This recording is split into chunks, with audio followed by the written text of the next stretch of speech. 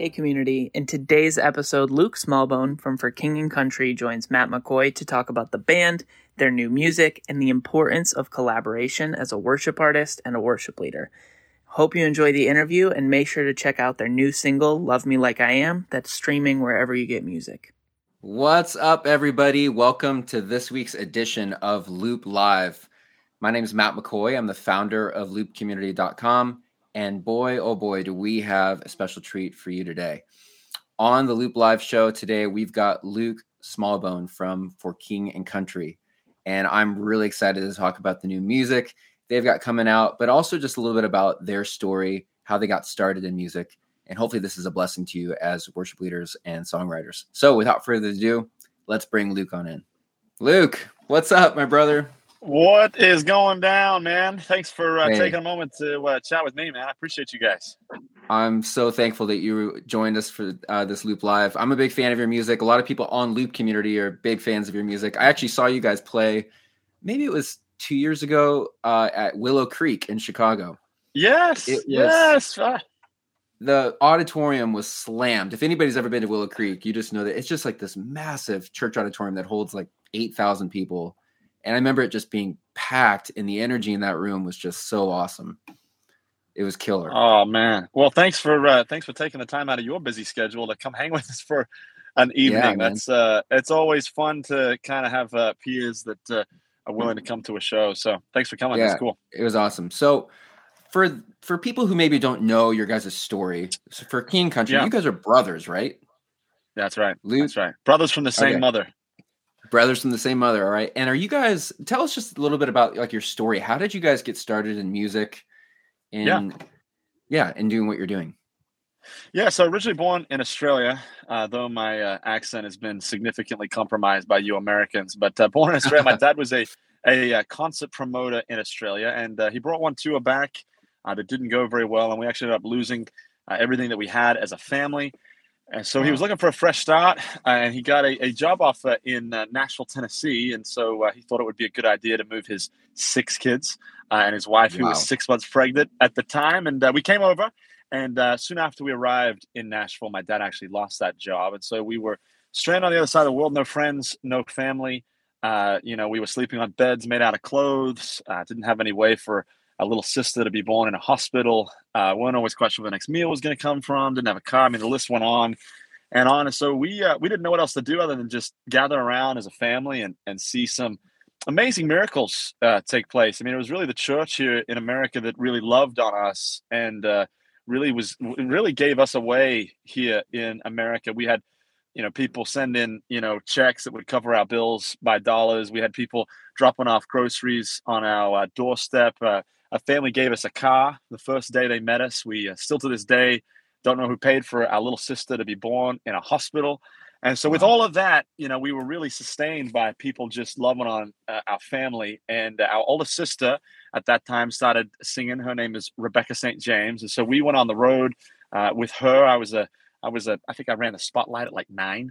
I was a lighting director at, 14, 15 for her. And Joel was a stage manager. We grew up singing, so he did some background vocals, and as I got a little bit older, I did as well. And so our beginning was pretty much in music right from the get-go.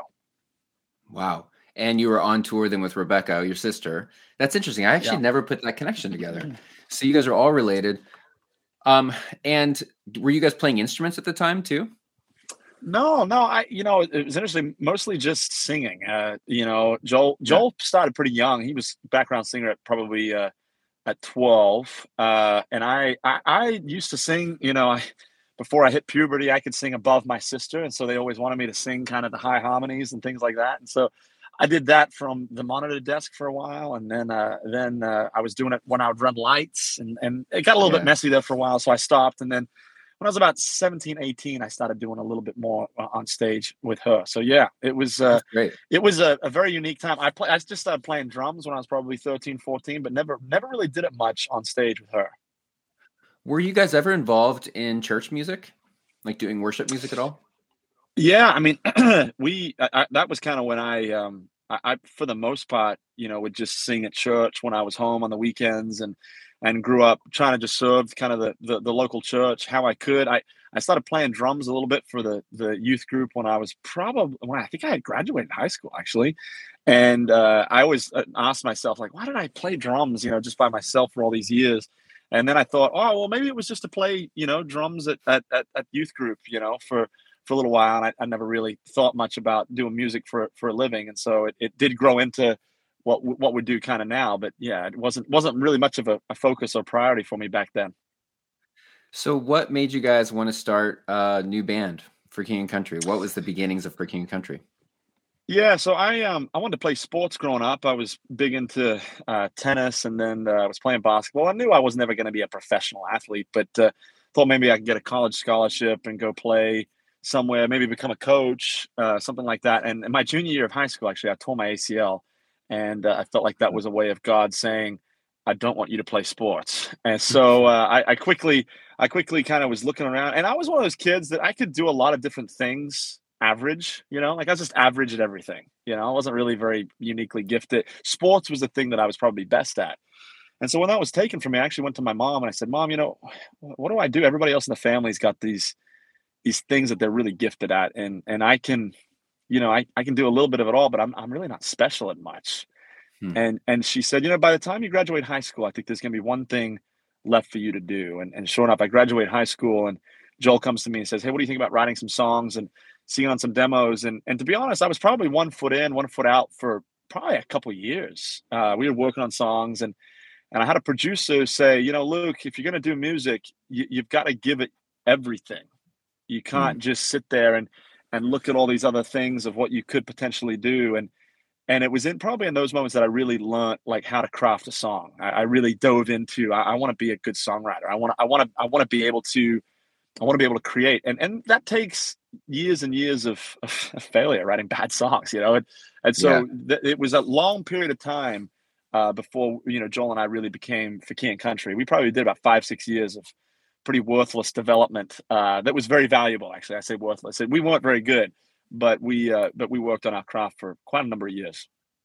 Yeah, it takes a commitment. I think just a couple of days ago, I saw a post from, I think it was Stacy Wilbur. She was talking about a quote from Jason Ingram about what kind of songwriter you are. And he's like, "Show me your calendar." Because are you actually like booking time in? Are you actually making songwriting a priority? Or is it just something you maybe do once a week? And that kind of just shows like if it's a hobby for you, if it's something you're really taking seriously. You guys have a new song out, "Love Me Like I Am." Yeah. And tell us a little bit about that song, where that came from. Yeah, well, it was one of those unique ones where my brother Joel actually woke up in the middle of the night and he says, he heard this just phrase, "Love me like I am." And so we were writing in a writing session the next day. And so he came to me and another guy, Josh Coe, that we're working with, and had this phrase. I said, "There's something really special to that." And Josh Coe leaned over and said, "Yeah, it's amazing that you can love me like I am." And we were like, "Oh, that's there's something to that phrase, And the trick with songs is if you have a really great lyric, but you don't have a good melody or you don't have a good track, your song's just, pretty forgetful. If you have an amazing melody with a bad lyric, but a slamming track, your song's just, it's okay. You have to have the three components. You have to have a great track, great melodies, and a great thought. And I think the hardest aspect of that is the thought. The thought is the thing that if you don't have a good thought, the basis of your song is never going to amount to much. It doesn't mean it can't develop over time, but you have to be saying something that connects with people, that connects with your heart. And "Love Me Like I Am," I mean, look, I don't know. Part of the reason why I got excited about that song was because who doesn't want to be loved for who they are? I mean, isn't that kind of the universal struggle with humanity, is that we're doing all these things to try and, prove to ourselves our worth or prove to another our worth. And I think that's what we all long for. That's the brilliance of the grace of Jesus, is the fact that that's what he does.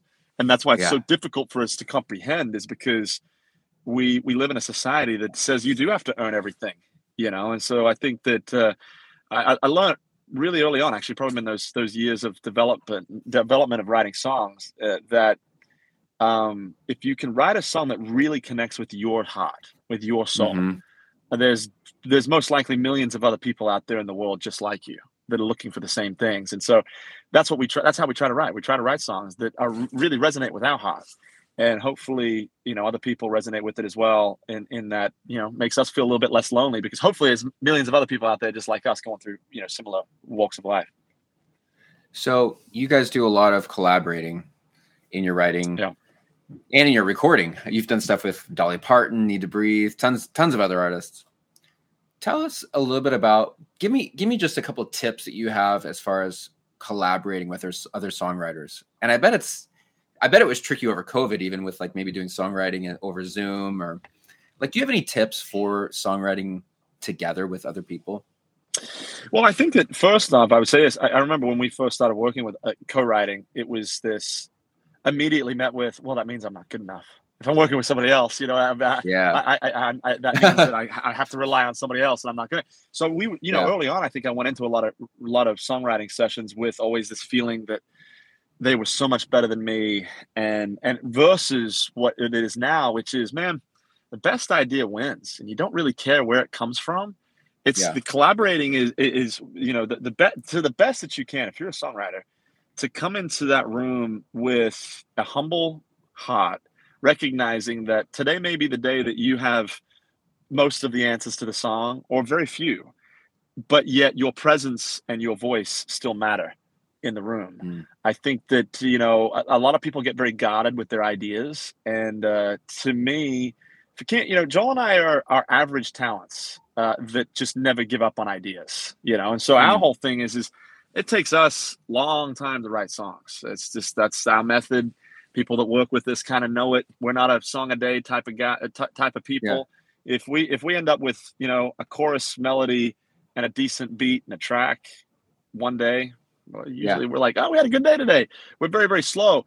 But what you realize is people, if you come in with an agenda and you're kind of keeping score, like I came up with this and then I feel good about it. Nah, man, it's just about it to the best of your ability. Go into those rooms with a humble heart and just trying to create something that you feel like is honoring the gift that God's given you with creativity. And I think inherently you usually will come up with better songs. And the other thing I would say to a lot of young songwriters, write with better songwriters, write with people that are way better than you. So you don't need, because then you'll get better. But if you're the best songwriter in every room that you're in, you're probably actually not going to be writing great songs. How do you get those better songwriters to write with you, though? Well, that's a great question. I wonder if maybe they would be like, well, I'm not going to, I'm only going to write with other really good songwriters. I'm not going to write with this like random guy. Most songwriters still see a talent in somebody else, right? And so the trouble with creativity, I think, as a whole is, do you actually have a gift or not, right? And a lot of people want to have the gift of X, Y, Z because it looks good or that's just what they want. But do they actually have the gift? And that's something that people have to confirm in you. But I think most songwriters, artists, painters, they can still see in another what was once in them, even if it's very, very young. Even if it's, in the scheme of a flower, even if it's just budding, they can usually see it. And so I think it's being willing to fail. It's been, and you're right. I mean, look, you probably will get turned down. You may want to work with that great songwriter, but you know what? If you keep working at your craft and you come back a year later and that person sees, man, they've been writing songs for the last year, and I said no to them last time, but I just heard a song that they did and they had a great verse. Chorus wasn't so good, but had a great verse. People recognize that as songwriters. People are looking for other people. Songwriters are looking for other songwriters that are budding, that are on, because you're not, most of the time in music, you go in seasons. You go in seasons of doing really well, and then you kind of, sometimes you have to kind of recreate yourself, and you have to come up with fresh ideas. Those fresh ideas don't usually come from, I just going to come up with fresh ideas. The fresh ideas usually come from somebody else sparking something in them or saw a different idea working with somebody else that they go, I never thought of writing a song like that, or I never thought of creating like that. That usually comes from the young, because young and youth do things that are naive in a good way sometimes. They're like, I never thought to do it like that, but it worked. That's why you need young talent. Oh man, that's so good. That's a really good encouragement, I think, for any songwriter listening to this. I even take that as for sure encouragement. I've been writing a bunch of new songs recently, and for these songs, I've actually been kind of just like sending my lyrics out to other songwriters because I want to hold them openly and just let these other songwriters sharpen them and make it better, because I just know that lyrics probably aren't my personal strength. So I've been trying to send it to people who I know are better at lyrics. A note to self, of all the aspects of music that pretty much every songwriter struggles with, it's lyrics. It's the hardest component of writing. And the people that find it easy sometimes write a lot of lyrics, but they're not great lyrics. And so, the lyric is the thing that is the most difficult to do well. But and everybody I know basically struggles with it. It's just that's the hardest part of writing songs. And it's so important. The right lyric is so important because it's almost like the difference between lightning and lightning bug. That's right. Like lyrics are so important, and one little small change can change the entire picture, the entire energy of what you're trying to say. Absolutely. Luke, I appreciate you taking time and sharing a little bit about the songwriting tips. Everybody needs to go listen to Love Me Like I Am. We actually have all the tracks at Loop Community, which is cool. So if you want to lead this at your church or for a special, go get a Loop Community, get the tracks. I love the theme of Love Me Like I Am. And, it made me think of this C.S. Lewis, or it's Tim Keller, actually, this Tim Keller quote, which maybe you've heard this, Luke. It's, "To be loved but not known is comforting but superficial. To be known and not loved is our greatest fear. But to be fully known and truly loved is a lot like being loved by God. It's what we need more than anything." And I think that goes along so well with this song you guys have written. It's such a great song. So I appreciate it. Is there any like parting words you'd want to give to worship leaders who are listening to this?